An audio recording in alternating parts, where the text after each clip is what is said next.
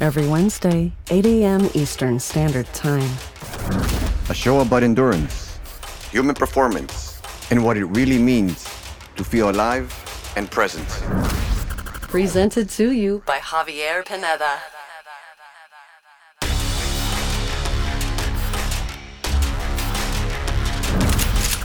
So this guy in the middle of combat, there's bullets flying. I mean, we're in war, right? Shooting artillery missions. Strips down, takes all his body armor off. All he has is his pants, his military trousers, his boots, and a skivvy shirt, just a t-shirt. And he takes an M9 Beretta pistol, puts it in his teeth. He swims across the fucking Yellow River. No way. I swear to God, it's in my memory. I mean, it's in the unit history. And I was just like, holy fuck. Like, what did I just witness? For me, it's that sense of perspective, like we were talking about before. And thankfully, I came back in one piece. I know a lot of Marines and soldiers who have not come back in one piece, who are missing limbs, who are physically injured. They are better human beings than I am. Mike, Scotti, my man, welcome to the Endurance Cartel podcast. Thank you so much for being with us. And honestly, I'm extremely privileged to be honest with you in the sense of you accepting and coming here and sharing with us your story. And I must say that you are a former vet. You are a producer, a movie producer. You are a book author and soon to be an Oscar winner, man. Because I'm speechless and I have a great amount of respect on what you have done. I mean, all this didn't just come from your mind. I mean, you lived a whole thing. And what we do here in Endurance Cartel is basically we share our stories and how endurance has changed your life and how endurance contributed to where you are right now. And what advice would you give to our listeners or our viewers in how they can come about and to get to that next level? In layman's terms, this is exactly what your persona defines. And you were, if I'm not mistaken, one of the first boots on the ground in Afghanistan, correct? Correct. And you were also one of the first boots, if not the first boots, in Iraq as well. And my first question to you would be, what made you join the Marines? What made me join the Marines? That's a great question. Ever since I was a little kid, maybe 6, 7 years old, growing up in the Cold War in the 80s in America, there was an old school Army Navy store in Red Bank, New Jersey that was from a different era. And I just remember the way it smelled. There was a guy smoking cigars in there. And my father would take me there because he knew I was just kind of like naturally interested in that type of thing. There was a picture on the wall of a bulldog and it said USMC on it, United States Marine Corps. That always kind of stuck in my mind. And as I learned more about it, the Marines are the best or the toughest. And since I was a little kid, I just wanted to see if I had what it took to earn the title of United States Marine. Even at a younger age, maybe 3 or 4, when my mom had one of those books where you fill in, answers, you ask your child and like, what do you want to be when you grow up? And my answer, I think I was 3 or 4. I said, I wanted to be a World War II airplane. So I guess I meant pilot, but I honestly believe that there just are certain human beings that are part of kind of the human condition and the patchwork of people that make up the human race. There are certain folks who are just born with what I like to call a warrior DNA. And that is who they are, whether it's a protector or a fighter. And it doesn't mean you're bloodthirsty or that you hope for a war or anything like that. It's just, I think there are certain people that are just like that. And I think I am one of those people. I also think that the Marine Corps does something that they call recruiting who they are. And so if you're in a strip mall somewhere in America, and there's a Navy, an Air Force, an Army, a Space Force, a Coast Guard, and a Marine Corps recruiter there, the young person, man or woman, who self-selects and chooses to go first or ends up in the Marine Corps' recruiting office and then ends up being shipped off to boot camp, they kind of have this innate thing within them, this DNA that they want to see if they have what it takes. They want to be the best. Now, obviously, other forces are extremely difficult. The Navy SEALs, some of the paratroopers, the pararescue folks in the Air Force, obviously, a lot of special forces in the Army, they're tough, and I'm not poo-pooing them in any way. And others are different in psychological ways, very difficult. Imagine being in a submarine for 6 months, with no daylight. It's wild. So, but I just noticed over the years that Marines wanted to be Marines, and they didn't necessarily join for the GI Bill or maybe not to learn a skill, although that's part of it for many of us, myself included. Just want to be Marines. And so that kind of secondary DNA, so you have the warrior DNA, and then you have the secondary, I want to be United States Marine DNA. So you're just dealing with this pool of humans in boot camp that are just maybe a little bit different than everybody else to start off with, kind of like the ingredients that go in. And it's a very real thing. And they really facilitate that idea of tradition in the Marine Corps to the point where it's like when you're in combat and the bullets are flying, you're like, I'm a United States Marine. I had the privilege and honor of fighting under the great General Mattis in both wars, Afghanistan and Iraq. He was my Task Force 58 commander in Iraq, and our 1st Marine Division commander sorry, I got those backwards. Task Force 58 in Afghanistan, 1st Marine Division in Iraq. And, we look to him as a leader, and you feel that you're a part of history, and you feel that if you make a mistake, you're going to let your Marines down. And in combat, life or death, it's friendly fire. So there's just this brotherhood, this sisterhood, this sense of belonging to something bigger than yourself. And I think that all of that I kind of sensed in a way that I didn't sense from other services, right? You see these stickers on cars, Semper Fi, you see Eagle Globe and Anchors. I mean, it's just out there, man. I love the Marine Corps more than anything on this earth. Really, it's one of the few things left on this earth that I feel is still very pure. Organization-wise, it's unadulterated. It's just different. I love it. Best thing I ever did. You created this documentary, this amazing and shocking documentary called Severe Clear, correct? And I just want to make sure that I got the title right. I don't want to mess it up. So I created it with a team of people. No, well, I mean, it's like you had this camcorder with you. And you had this camcorder with you throughout the whole time during the war in Afghanistan and Iraq, the time you were there.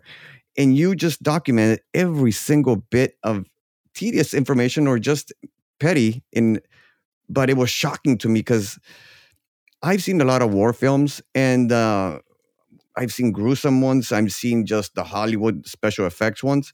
And nothing has been more shocking than seeing your documentary because it was real, man. I mean, it was something that I was just like, holy shit. I mean, it's, these guys are joking about losing a leg. These guys are and there's just talking about, like, if it's nothing, because in your mind, I guess you're just prepared to lose a part of your body and lose yourselves in a way. But can you talk about that? I mean, first off, I just a couple of questions before that. You keep mentioning this girl. I can't remember her name. Beth Quigley. Yeah. Yes, I want to talk more about Beth in this question as well. What made you? Were you in the Marines before 9/11 or after 9/11? So I was in the Marines for many years before 9/11. So I see. Okay. I joined the reserves as an enlisted Marine. So I started off at Parris Island in 1995 as a private, but I was also attending school at the University of Miami. But I wanted that experience of because I was pretty sure that I wanted to go on active duty after university, be a lieutenant, be an officer. Officers are kind of the middle managers. The younger officers are the platoon leaders. But I had this conviction that I really wanted to be an enlisted Marine first, a private or a private first class, eating shit, scrubbing the toilets, doing guard duty, going through the Parris Island experience that I saw in the movie Full Metal Jacket when I was like 11 years old, Stanley Kubrick's film. I wanted that experience, and it's a little different for officer training. So I figured out a way if I joined the reserves as what was called the 92-day reservist, I did Parris Island one summer and then School of Infantry the next summer. And that allowed me to graduate college on time at 22, 23 years old, and then go to officer boot camp, for lack of a better word, officer candidate school, they call it. It's in Quantico, Virginia. And so when you go through that training, it's 2 years, year and a half of training in the Marine Corps to become a lieutenant. The Marines are very adamant about that officer corps really knowing what they're doing. And that's another thing that makes a big difference. And teaching leadership, because leadership is not just innate in most people. You learn how to lead. You lead from the front. So I had kind of both experiences of being the enlisted Marine, in the reserves, granted, but I still did School of Infantry, went to Cuba, I went to El Vieques, Puerto Rico. And then when you step in front of your platoon the first time and they get word that they call it a prior enlisted. So you were standing in their shoes one day, it creates a bond. It's very powerful. And the platoon kind of runs itself because the young Marines know that you know all the tricks that they do to fuck off and not do what they're supposed to be doing. Right. It's awesome. I love it. That was kind of my journey to becoming a Marine. Now the film and why that came to be was, for the last 50 years or whatever, there's been something called the Marine Expeditionary Unit. They call it MEU. We call it a MU for short. And that is a mini aircraft carrier filled with helicopters and some jump jets. They're Harriers. Now they're switching over to F-35s. Battalion of Marines. There used to be tanks. Now there's no tanks. But really, it's a battalion-size infantry force of Marines with a bunch of aircraft and all the supporting stuff that they need to fight a battle without being resustained or resupplied by outside forces for 30 days. So if the president says, send in the Marine Corps anywhere in the globe, that's who goes in. And one MU leads from the East Coast of America, one MU leads from the West Coast at all times. And it's a 6-month deployment.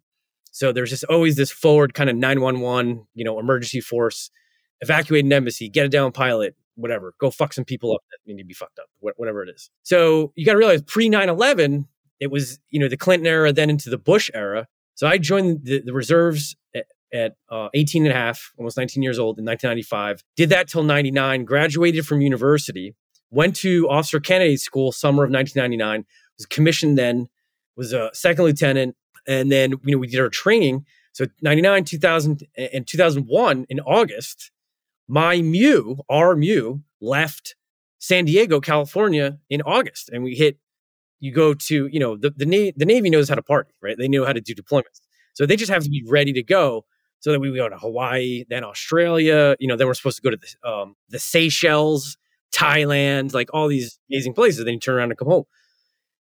So my mother went to videotape my graduation from Officer Candidate School, and she bought a video camera, and all that remains is a 3-second clip of her knee that says, "Oh, I think I messed up."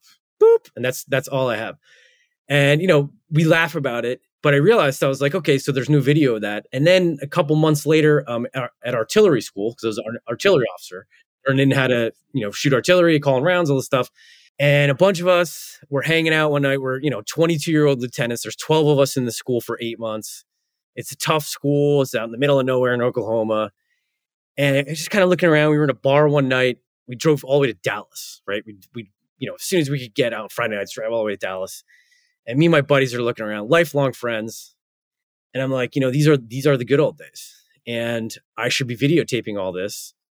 And so I went to Walmart in Lawton, Oklahoma, and bought a video camera and just started videotaping. And unbeknownst to us, within a year, we'd all be in combat. Within 2 years or 3 years, we really would all be in combat in Iraq, which for us was the bigger one at that time. Some of the names of those guys that we served with, it's just interesting because when we're taking Baghdad, one of the Marines who was in the vehicle with me that night that I decided to buy a video camera was in the battalion to our flank taking Baghdad, and they were taking casualties. And I'm hearing his voice call for artillery, and we're deconflicting the jets. It's crazy. It's just this wild thing, So it's kind of like college buddies, and now you're in the war together. Mm-hmm. So right. Kate Flieger was a Marine. She went to Princeton, pretty hardcore Marine, was a helicopter pilot on the MU. And she was flying around CH-53s. And the summer before, Jesus. We're wondering if we're going to get through, or 2 years before, or whatever. Just nuts, just nuts. So it's just this whole web of people that you serve with and you grow up together. So the camera is something that I had with me because I was going to do this deployment, Clinton / early Bush era. There's no wars. It's training. It's fun. It sucks, but it's fun, right? You're flying around in helicopters. You're shooting guns, right? Blowing stuff up. And then 9/11 happened. And so 9/11, having grown up in New Jersey, I had lost two friends, acquaintances that I knew from high school, Beth Quigley and Peter Apollo. They were both 1 year older than I was. So when I was a freshman, they were sophomores. But was in Spanish class for many years, taking AP Spanish classes with Beth. And it was a pretty small class. So for a couple years, I wasn't like best friends or anything, but I knew her. I knew her. And it was a relatively small school, Red Bank Catholic High School in Red Bank, New Jersey. So when 9/11 happened, obviously the world changed. They let like 2 days worth of emails through. So we were in Darwin, Australia, and I was in a casino, as were many other Marines. We were all very drunk because we'd been training live fire with the Australian military out in the outback for a couple of days. Live fire. Live fire. We have one day off. Marines always train live fire. It's a big thing about Marine Corps training. Not always live fire, but that's kind of the apex of the whole thing, the whole point of it. So, for instance, I knew it was real. One of my best friends in the whole world, I won't mention his name because he's an FBI agent now, special agent, but one of my best friends in the whole world. And when I was in Charlie Company, 1st Battalion, 1st Marines, which was the unit that ended up going into Iraq, before our deployment, we were training in California, and we had machine guns were firing. We were shooting artillery, live rounds, and there were Cobra gunships shooting rockets. It was all live. And if I didn't deconflict, I could knock one of the helicopters out of the sky with a round because it flies in a parabola, right? And if I didn't shift fires, or the machine gunners and one of the other lieutenants who was in charge of the machine gun section and his men didn't adjust properly or shut off. I mean, Tim and his first name. Tim and his Marines and his platoon are attacking the objective, and it's real. And, we lose a Marine or two every few years, sometimes more, but you train how you fight and you learn the lesson very quick. I mean, a lot of times there's blanks too, bang, bang, you're dead, but that's all leading to live fire. You have to train how you fight. You have to. And, that's one of the reasons why also the Marine Corps is so absolutely vicious in combat. So you have that warrior DNA, and then you have these Marines who have been trained over and over and over and over again with live fire, with Marines who are their brothers and sisters who they love. And it's just, you can't beat it. Can't beat it. And then you have this warrior ethos of the Marine Corps, like, I cannot let the Marines from the other generations down. I can't lose this battle. So you're not thinking about politics when you're there, when the bullets are flying. You're thinking about winning the battle, which means neutralizing or destroying and killing the enemy who's shooting at you. Pull them off the planet. It's vicious. And that's the essence of the Marine Corps. So I've always been a nervous test taker. I've always been nervous when I go into competitions. Anything. I always get those butterflies. I may know my stuff very, very well, but when it comes test time or when it comes to competition, something I get so nervous that I may fuck up. Mm-hmm. And I've learned to shift my mentality to a more positive one. Mm-hmm. Now, when you guys heard 9/11 happened, and you were seeing those images, those gruesome images, buildings coming down, people just running for help, in your mind, I'm sure that you were like, it's just a matter of time until we have to go. Absolutely. And my purpose of asking this question is, were you at all doubted everything that you have done at that moment? Saying, am I prepared to go into battle? Am I prepared to go into X country, whatever they're going to send us, and just start blowing shit up? Zero doubt. And that's not me trying to be like a tough guy, but I'll tell you when I got nervous. But let's start with the doubt. I had zero doubt because General Mattis, as the 1st Marine Division commander, held his colonels, who held their lieutenant colonels, who held their majors and captains and lieutenants, and we held our Marines all the way down the line to such a high standard of training and preparedness. We were ready. And you don't go on a deployment. The Marine Corps will not let a unit that is not deployment ready go on deployment.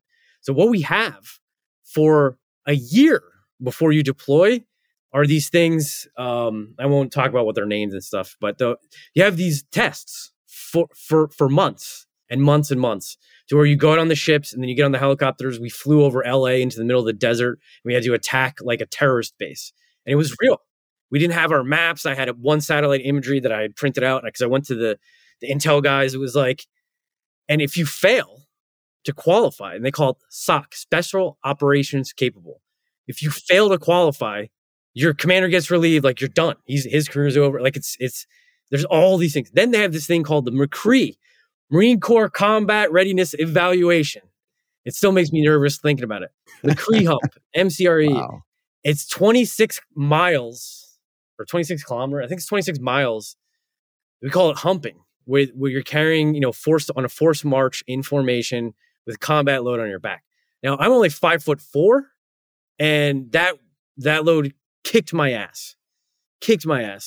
And I hated humping. That's actually one of the reasons why I got out of the Marine Corps. Like, I'm doing this for 4 years and I'm young and then I'm out because it destroys your body. But it's worth it. It's totally worth it. So this thing called the Combat Readiness Evaluation, if you fail that, you don't go. So just like a Marine every year has to qualify with a rifle. And the rifle qualification is very difficult. So when you're in boot camp, if you don't qualify with a rifle, you get kicked out. You don't become a Marine. If you don't qualify every year, it's bad. And, you can lose rank and all this stuff, but you're nervous because you want to shoot expert, which is cross rifles. So there's 3 different levels. There's expert, there's sharpshooter, and there's marksman. And you always want to shoot expert with a rifle. And if you have a pistol as part of your, weaponry, you want to do that too. So Marines pride themselves. It's a culture of excellence. So they pride themselves on being in really good shape, and they pride themselves on understanding history and understanding how battles are fought. So it's not like, we bitch. It sucks. It's hot or it's freezing cold. You're hungry. It sucks, but it's awesome at the same time. Like, it's the best thing. It's best thing ever, And I'm jealous now that I'm so old, and these young Marines today are in this like wild world of getting ready for war with a peer adversary, a very large country. And, they have all this new equipment. They have drones and they have anti-ship missiles, and they're going to be doing island hopping. I'm like, oh, that is badass. The training for that. Well, I'm too old.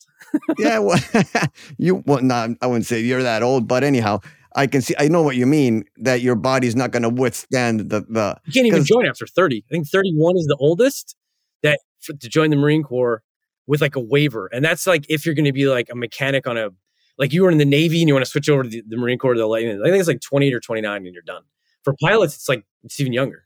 It's so expensive to train pilots. The concept of the Marine Corps is expeditionary warfare, meaning that it's fast and it's light. So the Army has a bunch of tanks and heavy artillery, but it takes, weeks for them to get ready to go fight a war. Whereas the Marine Corps can be quick and nimble. We're the tip of the spear. Got to get there quick. Tip of the spear means everything has to be lightweight, relatively, right? So you're talking unarmored vehicles, things that can move quickly, things that can be carried by helicopters or M22 Ospreys, the helicopters that, the wings go like this and go like this, or can be carried in amphibious assault vehicles. They have new ones now coming in. Mine were the old style from the 70s. The amphibious assault vehicles are these giant like hulks of tubs of aluminum that almost like if you're on a ferry somewhere in Europe and like It opens up and the stuff comes out into the water. Uh-huh. So the front of the ship opens up and the Amtrak, we call them Amtraks, amphibious tractors, like the train, but with a C and not a K. So the Amtraks come out of it, where we did when I was in. They float, a whole bunch of them get together and then they drive up onto the beach and they attack the beach. And it's called amphibious landing. So you can do an amphibious landing via surface with the Amtraks, or you can do one via helicopter. And when we flew into Afghanistan, it was, and it still is, the longest amphibious assault in world history. And it was when my unit, Charlie Company, 1st Battalion, 1st Marines, and actually and Bravo and Alpha companies too. So it was 1st Battalion, 1st Marines, flew in CH-53 Sea Knight helicopters. These really, really nice looking helicopters. They're works of art. They have 3 engines. They're massive. Big Sikorsky helicopters. Off of the USS Peleliu, which is one of those mini aircraft carriers, flew over 450 nautical miles through all kinds of hostile terrain, and nap of the earth, like you're flying right over the tips of the mountains, through the valleys. The dust is coming in through the window, and we're all thinking, are we going to get shot out of the sky by a Stinger missile that was given to the Mujahideen by the CIA in the 80s. They switch sides, they're going to blow us out of the sky. So that was kind of the first official conventional forces that was in the press. Okay, now we've got this foothold. It was called Camp Rhino. It's in November of 2001. We were in Pakistan before that in October of 2001, like right after, setting up internal security for an emergency landing base so that if an F-18 that was bombing the crap out of Afghanistan for some reason couldn't land on the carrier, like it got damaged, that was kind of the emergency egress, and we did that. And but I'm sure there was plenty of people in Afghanistan before us, but we were the first conventional. Just like Baghdad, we showed up to Baghdad, which we took the Amtraks across something called the Diyala River. When General Mattis wanted to open up a second front in Baghdad for the Marine Corps, the bridges were mined. 7th Marines and 5th Marines were crossing bridges that were mined, and they were fighting house to house. So 1st Marine Regiment, which was my regiment, we floated in Amtraks across and did like an amphibious assault of a city, like Hue City, 1960s in Vietnam. And it was insane. And let me tell you a quick story. The bravest, because resilience, there's bravery as a part of resilience, okay? We call it intestinal fortitude. Everyone calls troops heroes and that. We're not. There's certain people that are heroes. Let me tell you this one guy, Lieutenant Rader, okay, was a combat engineer. First of all, combat engineers are already brave in my mind anyway, because they play with explosives that can go off at any time. And blasting caps, the things that you put in explosives, are usually made by the lowest bidder. That's the joke, like in government procurement policies. So you can set off explosive, like an electrical charge, like in the air, just go off. Something can go horribly wrong. I'm scared of them. I'll carry hand grenades, but I don't like explosives. I can sense like they scare me. Like a tire that's overinflated, you just don't know what's going on. Right. So the people that choose to be combat engineers are like the DNA. So it's the warrior DNA, the combat or the Marine Corps DNA, and now they're like just a little nuts, right? And I say that with a lot of love. So the combat engineers, they clear minefields. They do things that are very difficult jobs in combat. So this guy, and this is in my memoir, by the way, I saw him. There was a need to see if the far shore of the Diyala River, which was on the enemy side, Baghdad, had a certain level of angle to it to where the Amtraks could go up. But if it was too steep, we had to find a different crossing point. Middle of the day, there's only way to find out is to go look at it and measure it. So this guy in the middle of combat, there's bullets flying. I mean, we're in war, right? Shooting artillery missions, strips down, takes all his body armor off. All he has is his pants, his military trousers, his boots, and a skivvy shirt, just a t-shirt. And he takes an M9 Beretta pistol, puts it in his teeth. He swims across the fucking Yellow River. No way. I swear to God, it's in my memory. I mean, it's in the unit history. And I was just like, holy fuck. Like, what did I just witness? It's just, he could have drowned. He'd been shot easily. Like, just nuts, man. Hats off to that guy. It's one of the bravest things I ever saw in my life. It's just unbelievable. So, yeah. So that's kind of that part of endurance. So now I know you asked, and I know I'm rambling, but you can, like I said, you could chop. So my specific job in Afghanistan and then Iraq at a little bit higher level was to be called what's called the forward observer. And it's when you are spotting the rounds for the artillery. So the artillery shooting, the guns are parked, 15 miles, 10, 15 miles behind you. I'm up front on the front lines with the infantry, shaping the battle, right? If there's enemy in a tree line, we're going to drop a linear target of high explosive on it and eliminate that threat. So because we were vehicle mounted for a lot of the fight coming, across the border all the way to Baghdad, the vehicles, these Amtraks, had chargers in them to where I could plug in the video camera and recharge the batteries. And so what happened was in Afghanistan after 9/11, it went by weight, and I'm short and I'm skinny, so it didn't really add any weight to the standard Marine load that they were weighing. We had to weigh ourselves, so it was like 2 pounds more of weight.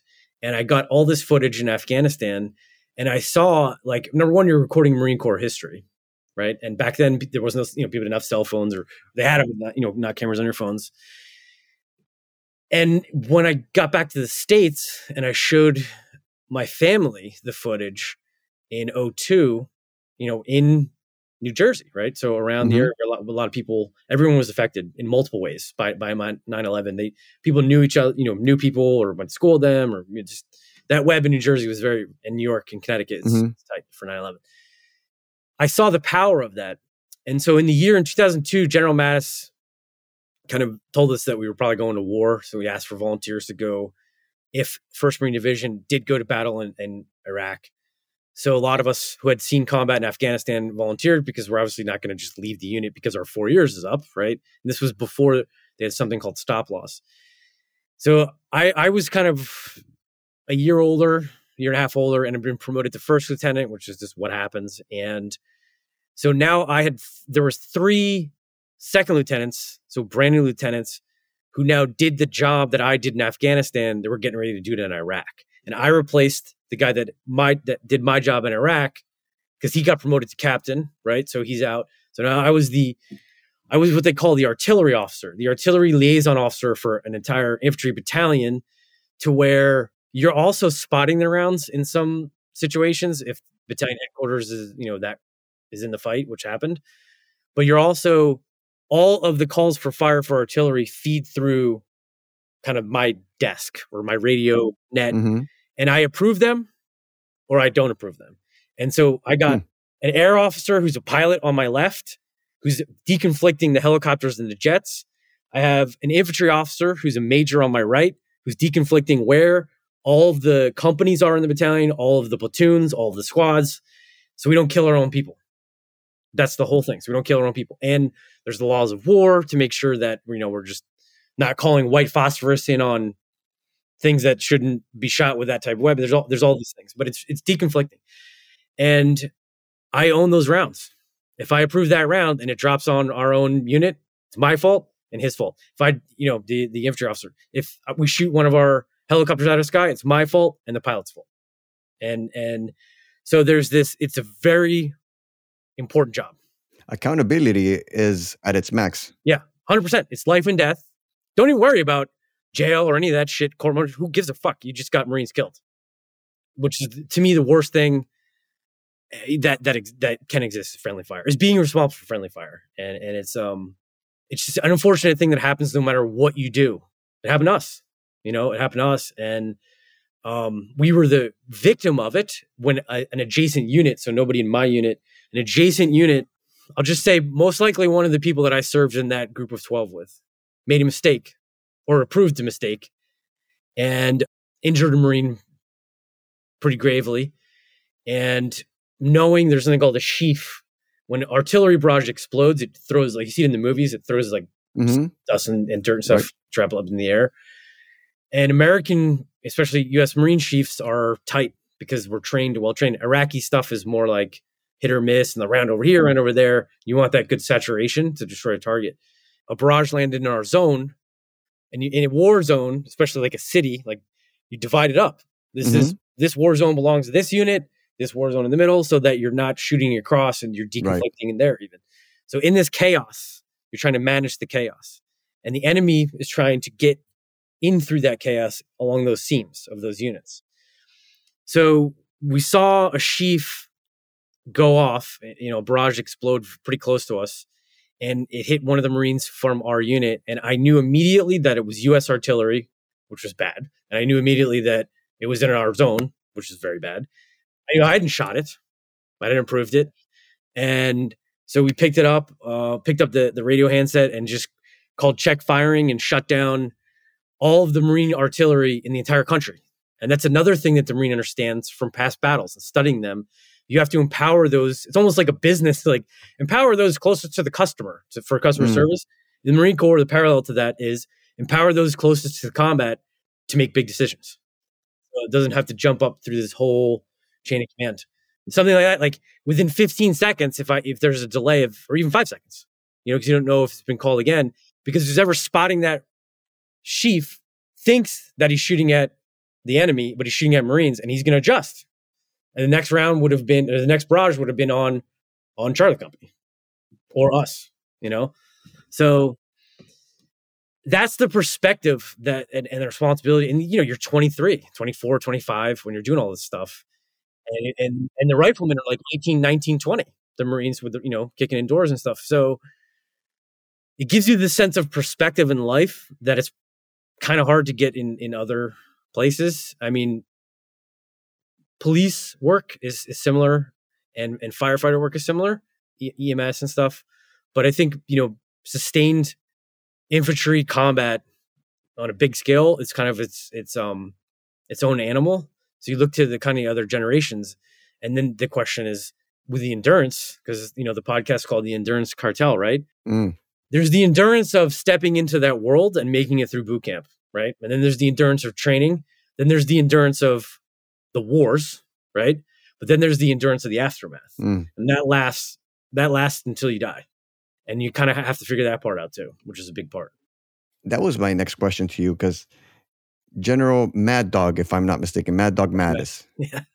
And he actually hates that term. I can only imagine. He gets pissed off. Yeah. I can only imagine. It's one of those nicknames that you don't want to be saying it to his face. Yeah. He's a god. I mean, he's the greatest living general, and like I'm telling you, he's an absolute genius. He's read tens of thousands of books, like as good as it gets. If I would die for that man, I would go through the gates of hell for that man in a millisecond. Don't even think about it. You're not the first person I hear you say that.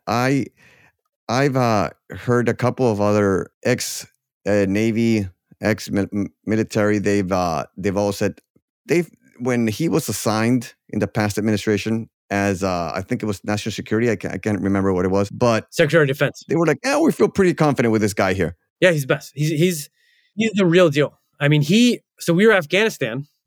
Okay, it's like a couple of weeks after 9/11. Me and two Marines are freezing our asses off in a machine gun hole in the middle of nowhere, looking through the night vision goggles. So you could see at night. Mm-hmm. General Mattis was Task Force 58 commander. So he wasn't even like our boss's boss. He was like all the way up the chain. He flew in unknown to our unit, to our little desert airport base out in the middle of nowhere. We didn't know about it, and was sneaking around. We were in a cigar-shaped defense. Okay, so it's like looks like a cigar. Kind of like an oval. He was inside of our lines, spying on us from behind with his night vision goggles, because otherwise, making sure that the Marines, that he was watching us, and he would go from hole to hole doing what we were doing, making sure that, just watching us. And a general does not have to walk the lines at 3:00 in the morning, it was just him. It was just him. And, we heard him rustling. We gave him the challenge and password. He asked us information, and he treated us as Marines. And it was just like, we're looking at each other like this. He was a general. He was a brigadier general at the time, 1-star general. He's out there with us checking the lines. And a good leader leads from the front. A good leader walks the lines and meets the men, no matter where it is. It's like, I can't tell you. It's giving me goosebumps. Right? And this is 20 years ago. It's like, and now if you weren't doing what you're supposed to be doing, it wouldn't have been a good meeting. But like, I'll never forget this. But we're, in our unit, we were doing most, even when, and Marines, you do what you're supposed to be doing, even when you think nobody's looking. Because if you don't do that, you could be letting your Marines down. I like that. Yeah, and you trust the Marine Corps enough that training is correct, because it is correct. And General Mattis, he didn't know our ranks or anything, didn't matter, and as lieutenant, there's always an officer on watch, online. And so he just talked to us like I don't know. It was like this moment in time, it could have been in World War II. And we were on, Peleliu, the island of Peleliu. And the general's like walking. It's the same thing. It's timeless, And so, and he told us, he's like, Marines, if you think you hear something, or every couple minutes, you take your Kevlars off and you cup your hands like this, and listening. And if you try that, you can hear better. It's like this thing. And just a tip that he gave us. I was like, and he's like, and do me a favor, don't go on the wire, because all the lines are hooked in. He's like, don't warn the other holes that I'm coming. And we didn't. That was an order. He didn't say, do me a favor. Of course. That's how he said it, but it's still a fucking order from a general, right? But it's just, and he walked the lines all night. It's just awesome. I'm sure that everybody has a General Mattis in their lives at some point. You had creme of the creme, you were, in another space and time. Even as a professor or somebody, like, could be like that. Yeah. a professor. I mean, it could be anybody. Everybody has that General Mattis on them. And I mean, because obviously you're still so inspired by his teachings towards you and how he role modeled a certain behavior, a certain way of commanding and leading and going about, not just at war but at life. And just looking at you, and then just witnessing also what the work you created with your documentary and your endurance, and you mentioned the endurance of the aftermath, that your therapy was going and writing everything down. And this is what created books, and that you became an author, you became a producer. This has been your therapy. A lot of people pick other avenues. They pick drug addiction. They pick athleticism. They pick all these random things, but they pick whatever works for them, But of course, you pick this line, and it's inspiring to me, to actually see what war is really about, what training for war is really about, and I relate to that in a way because I picked getting on a bike, going running, and doing. Not that I went to war, but everybody. I mean, I was just dealing with my own demons. It's not a pissing contest, right? For everybody's demons are their demons. Like, is it none are worse than the others? Because we're addressing the mental aspect of the mental health aspect of lately more than ever. All these people are coming out. It's like, fuck. I mean, I've suffered from mental health for such a long time, and I'm addressing it. Like I had this conversation with our firefighter, Rob, the firefighter, and he said that he talks to somebody. He talks to various therapists, and but none could understand him. In a way, just very few, because some of them would ask him certain things and everything. But it was his outlet of going into doing Ironmans that made him feel whole, made him feel like, okay, I'm inspiring other people. What do you think is is this your cause? Is this your way of kind of telling people, what, this is my avenue. This is how I can inspire you to be better.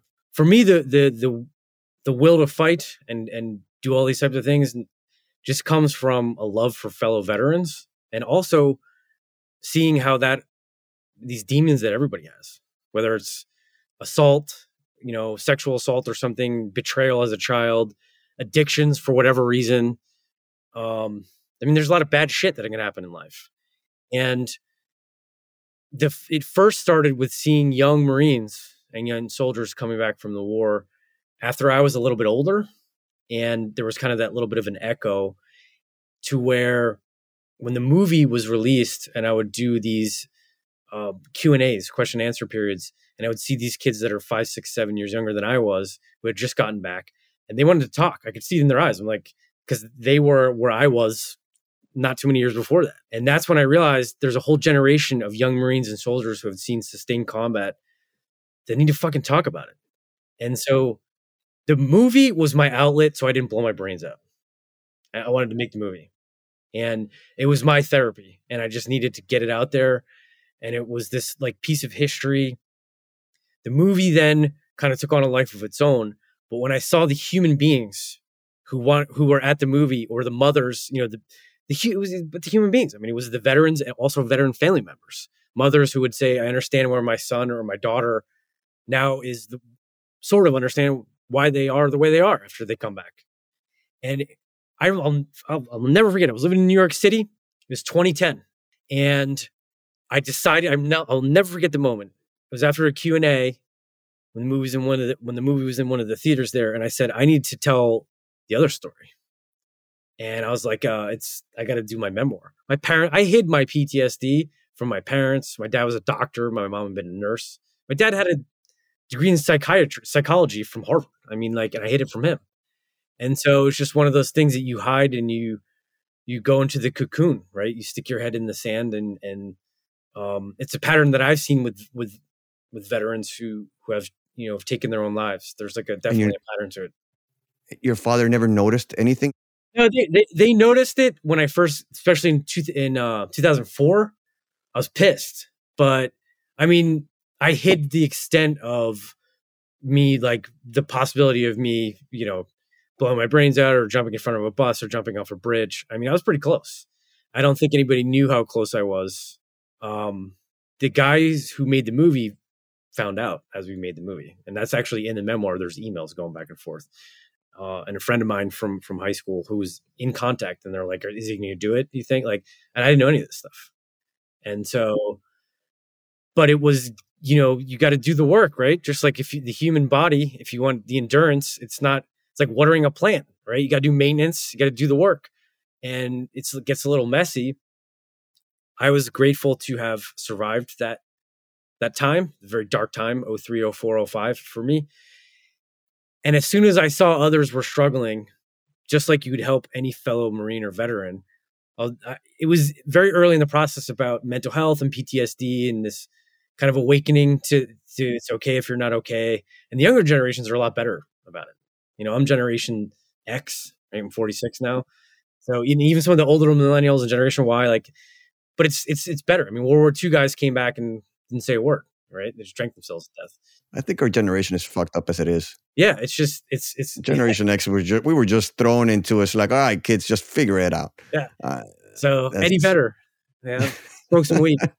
So it really became about wanting to helping myself was the documentary, helping fellow veterans was the book, and then as I kind of aged and saw and just participated in civilian life, whether it's the corporate world, finance on Wall Street as a Swiss bank, or the process of writing a book, the creative process, helping my parents, whatever it was, like understanding businesses, talking to CFOs, like any of that stuff, I started to realize how valuable the lessons that we learned in combat were, and how valuable the lessons that we learned in training, and the lessons that I kind of learned the hard way and through therapy and stuff in the aftermath. And I was like, all this stuff, all this shit really applies really fucking well to the civilian world, to business, to law, to sports, to not killing yourself, to being creative, all of it. And so it works. So it's like taking what the Marine Corps does of studying history and understanding things. There's so much what I learned from the Marine Corps I apply every single day of my life. And so that's the answer of the why. And then the how. Talk to the firefighter and the surprise that he started doing the Ironmans. Same with you. Like, for me, physical fitness, I believe in the mind-body connection, right? It's kind of a cliche, but it's so true. And like, if you let yourself go, your mind goes right after it, and your emotions go, your spirit, it gets lower. And, my sanity is from working out.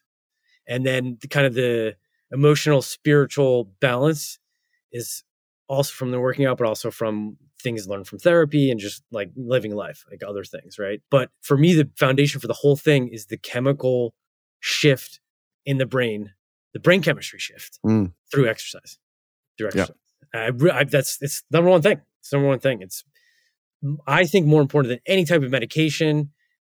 I think it's also more important than therapy. If I had to choose one thing, it would be running, or it's just that and sunlight. So True that. And we have a 3-question blast. We call this the Endurance Corner.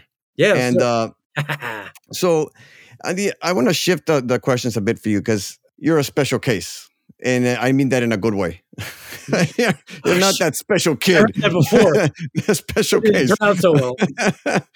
So usually the question goes like this.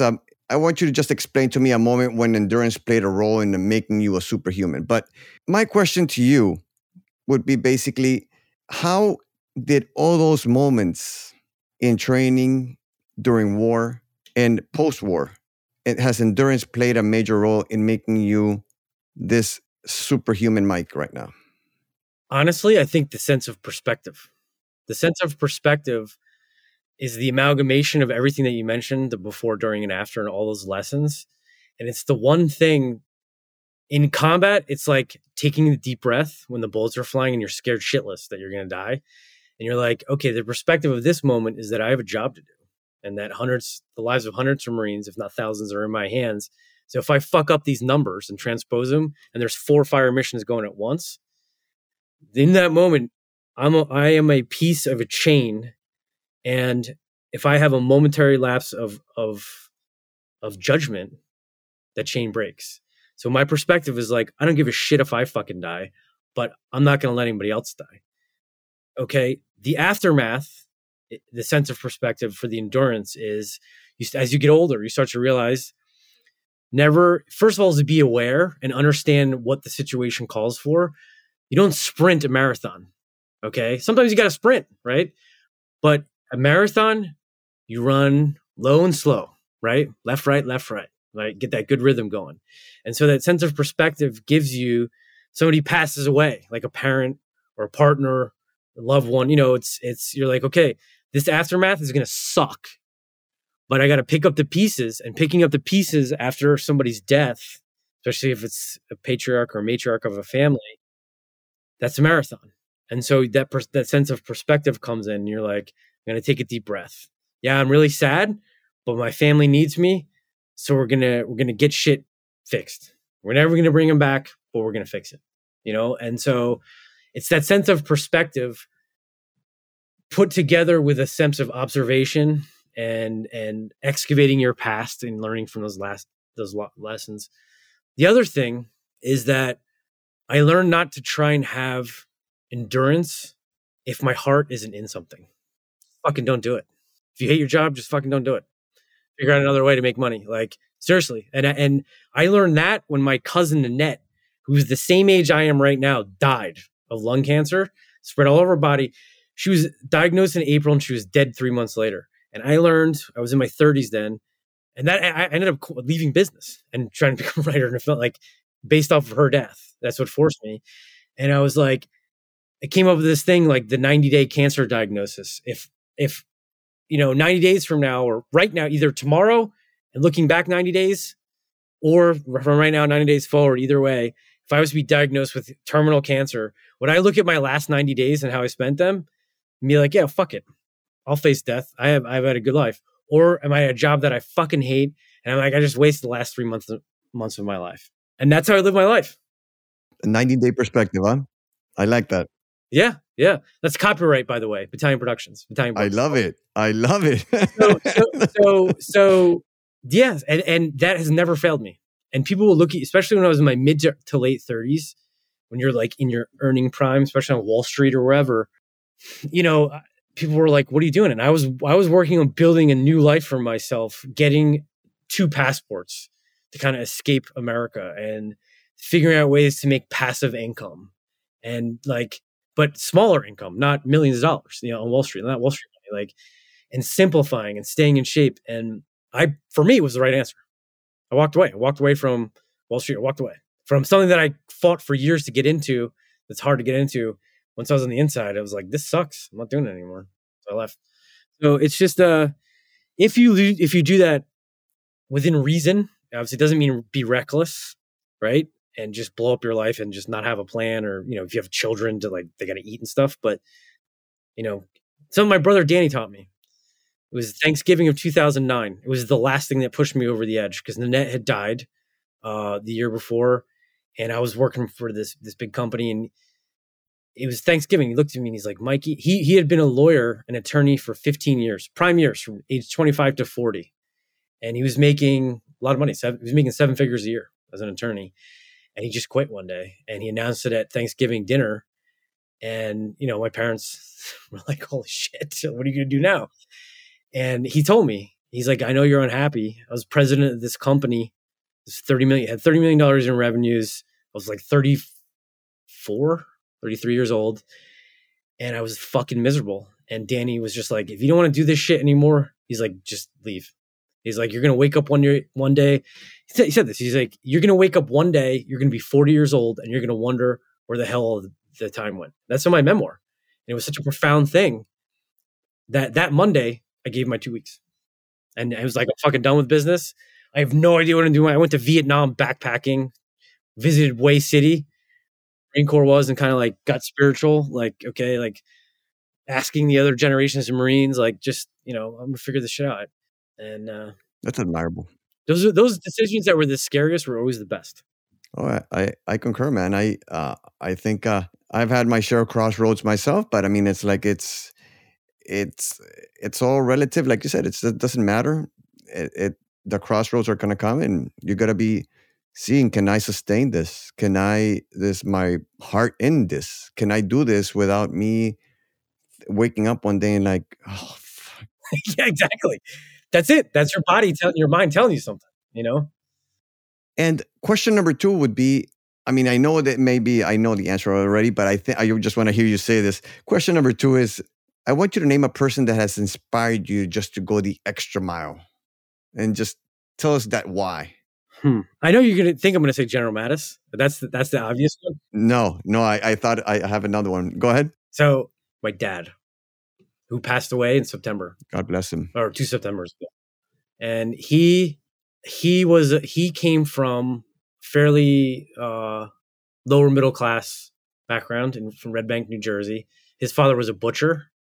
His grandfather was an American immigrant, and my dad, he was short like me, played football and was a quarterback, was a star quarterback in Red Bank, New Jersey. Got a full scholarship to Harvard University, and then a full scholarship to University of Pennsylvania Medical School, and became this like genius doctor who could figure out, seriously, like he could figure out things that were wrong and make diagnosis for people who had been to like 5 or 6 other doctors. Even like 30 years later, like he's like, "Oh, where did you grow up?" And somebody would be like, "Oh, Kansas." And he would like remember that there was some fungus in the dirt in Kansas 50 years ago. And he would like do this test, and he would have to fight with the insurance companies, and they'd be like, "No, he'd be right." So when I was growing up, I hated school. School sucks, right? Yeah, like, man. I mean, I don't know. It's, some people really enjoy it. Some people really hate it. I hate it. I think school sucks. And like, but he's like, "Mikey, you know, you can do a lot better. You're not reaching your potential." And you know, at the time, their philosophy was, because what lifted him out was his grades, and so his grades lifted him and got him his whole life. That, you know, becoming a physician, he met my mom, who was a nurse, and then he became this expert witness for lawsuits that allowed him to live a very good life and provide us with a very good life. Travel, I mean, just a perfect travel. And I remember I'd failed a math test because I fucking hate math. And my mom was pissed, old school Italian, angry, you know, hot blooded. Dad just said, you know, "Mikey," he's like, "you know, if you do B work or C work or D work, you know, the way it works in America is that you're going to have a B or a C or a D life." He's like, "Always do A work." And that stuck with me. I was very young, and it's like, okay. And so he's the one, he just always went the extra mile. He would just do what needed to be done for anyone. He was like, and patients loved him. Read his obituary, and you'll see, like, if you go on the memory page or whatever it is, or the memorandum page, they, you know, where his patients are. I mean, he changed the lives of tens of thousands. He saved the lives of 10,000 people. He changed the lives of probably 40 or 50,000 people in the 57 years that he was a doctor. Just nuts, man. So he's just a remarkable guy. So that's, you know, that's who did. I thought, you know, I would have never guessed. Now I know more about your dad, and I thought it was Beth for some reason. Yeah. Yeah. So she was, she kept my sanity in Iraq, just having her picture, because it was not only, because at the time, you got to understand, you got to take it within context. And this is a 2-part thing, right? Mm. At the time, as were the other Marines who were next to me, were convinced that there was weapons of mass destruction there. So we were there to eliminate the threat of terrorists fucking launching, you know, VX gas or whatever in the fucking subways, the A train in Manhattan, right? Very directly. I mean, was like, we were there to stop them from getting, from bad organizations from getting very bad weapons of mass destruction. So that was my direct link to the reason of good that we were there. And she was the direct link to the past. And she was the direct link. The thing is that she died violently. She was at work, man. You know, she was a trader at work, trying to earn a living, you know, young, in her 20s, like living her life. and somebody fucking flew a plane into her fucking work, like, so the other side of that was I was there to fucking get some payback. It was people had nothing to do with it, but I didn't know that at the time. And just making that statement that it was people that took me 10 years of being a veteran, 15 years ago, I'd be sobbing right now. I wouldn't be able to admit like, okay, it is what it is. But after some years and getting older, you start realizing that being a United States Marine, you didn't start the war. You're not the one who sent any of us into battle. You were there to do a job.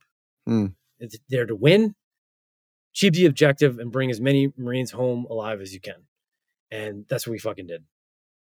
And that's it. It's to me, and I'm not poo-pooing it. Like it's as simple as that. For me, it's that sense of perspective, like we were talking about before, and thankfully I came back in one piece. I'm not sure that I know a lot of Marines and soldiers who have not come back in one piece, who are missing limbs, who are physically injured.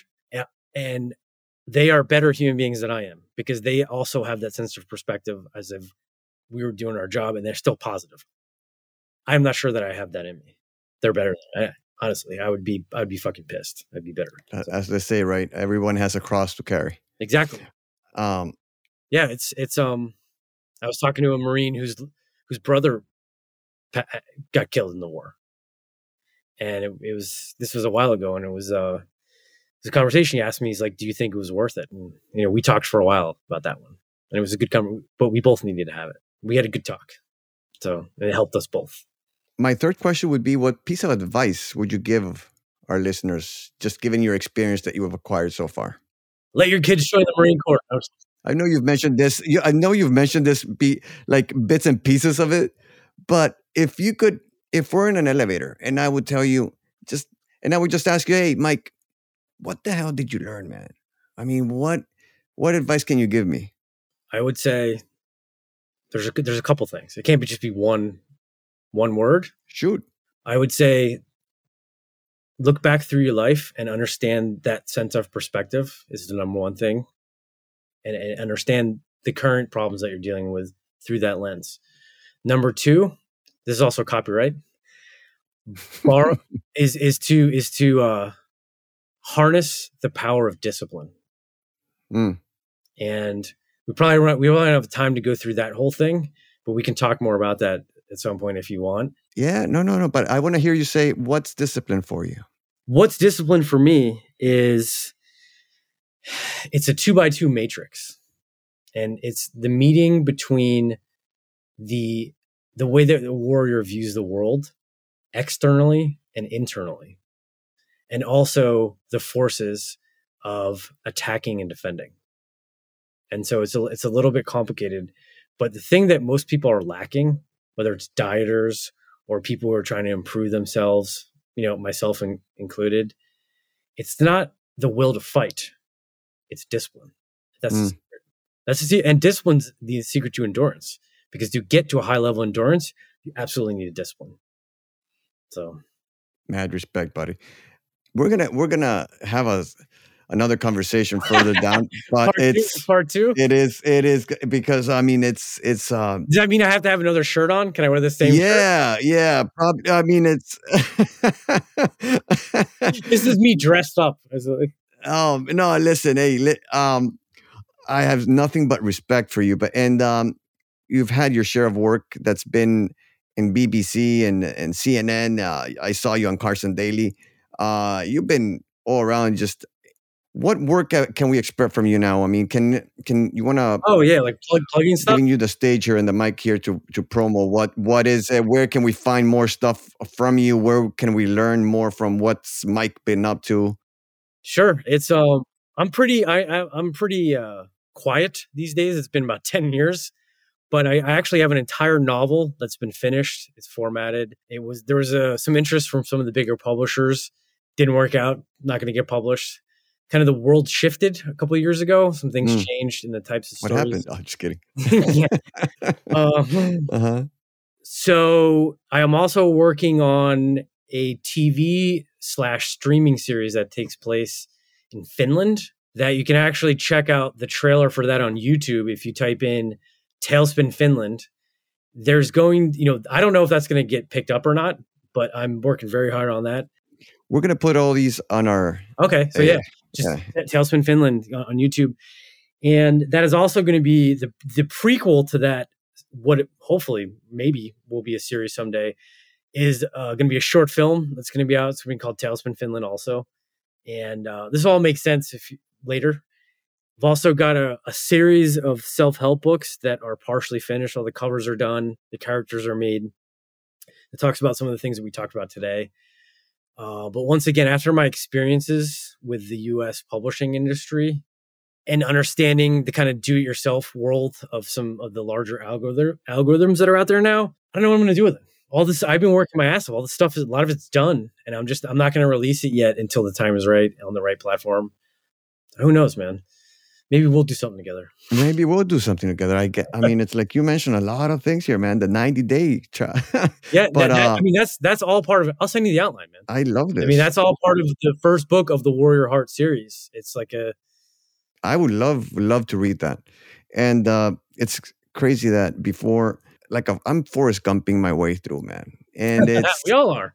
And I thought to myself, you know what? I want to learn more about people like you, man. People like the firemen, people like the doctors I've been interviewing lately, the astronauts I've been interviewing lately. That's the true endurance. That's the specimen right there. And I've interviewed knowledge in the past, but nothing for me, no greater experience is practical experience. How did that endurance serve you? Where are you in endurance? And that for me is the fascinating thing, because I know there's more mics out there that I want to interview and that are just as fascinating as you are. And they got a story to tell. And this is why I picked podcasting, and I didn't know how to start, how to do it. And look at us here, man. We're talking stories, swapping all these great things. And you got all these great books that you're just gonna, I mean, the world's gonna just flip over backwards for you, man. It's just, that's the way I see it. Well, if you want to interview more veterans, I would just off the top of my head, I would say maybe a submariner, which is not, it's not a physical, I mean, it's physical, but they're not like carrying rucksacks and stuff. I mean, that's fascinating to me. I would freak out. I wouldn't be able to do it. If you can get me a submariner, hey, I'll be more than happy. Yeah. I mean, a submariner, I think, being stuck underwater is not cool. Yeah. I mean, just 6 months without sunlight, man. I know how to do that. So submariner, I think that the obvious ones are like Navy SEAL, special forces guys. But also things that, sometimes when I talk to organizations about like integrating veterans into their space, the world is changing. So like if you're a drone, a high level drone operator launching missiles, right? Hellfire missiles into vehicles based on some, we call it secret squirrel shit, like, right. Organization stuff. That can be done from like the desert in Nevada, an air conditioned desert in Nevada. And it is sometimes, at least the way that I understand it. So say you just killed a bunch of people with a Hellfire missile playing what in essence is a video game. And then you get in your car and you drive off base and go home and like kiss your partner. Like that's a new type of war and experience combat, PTSD, whatever you want to call it. Like if it comes to that, it's just different, man. So, that's the thing about the military is that there's so many, everybody's experience in the military is completely different. Whether you're a weatherman in Idaho for a base, or a submariner, or a jet pilot, or a 19-year-old Lance Corporal, in Fallujah, kicking in doors and shooting people in the face. Like it's a huge spectrum, and they're all important. Some are just different, and they all take endurance. What are your impressions of all these shows of boot camps and military type of shows and all that crap? What do you see that? What's your first thing? I mean, it's like, you got to laugh. You got to say, these fucking people, man. Yeah. I'm getting old now. So I'm like, I say, God bless America. Like it's, that's the marketing thing. I mean, it's people trying to sell advertising, but I look at it this way. I mean, some people they're like, oh, they're appropriating the military culture. I'm a little bit more laid back than that. I'm like, you know what? If people are trying to better themselves, and I know that, a lot of the things are fake, or it's, producers are trying to create tension and stuff. It's all in good fun. It's all in good fun. So, but I'd say, My- what's that one where they got to run up the tower at the end and they get to grab it? right? What the hell is it? It's one of those things. There's like water obstacles, and then they got to Right. run up the ninja or something. Ninja or something. I don't know. Oh, Ninja Warrior. Yeah. Ninja Warrior. Yeah. I watched like one episode of that, and at 40, I'm 46 years old. At 46, I'm like, I would dislocate my shoulder. You know, I'd like pull a ligament. It's like I can't do that anymore. Can't do that anymore. So it's like Oh, I heard you dislocated your shoulder for a boot camp, huh? did so like phase one. At least back then, this was 1995, Paris Island, South Carolina. There's 3 phases: phase 1, 2, and 3. Phase 1 is like breaking you down. Phase 2 is rifle range. Phase 3, you're becoming a Marine. So there's this thing, they call it the octagon. And it's like at one of those shows, right? And it's got the sandbags, and it's got the puga sticks, whatever the hell they're called. And I got this helmet.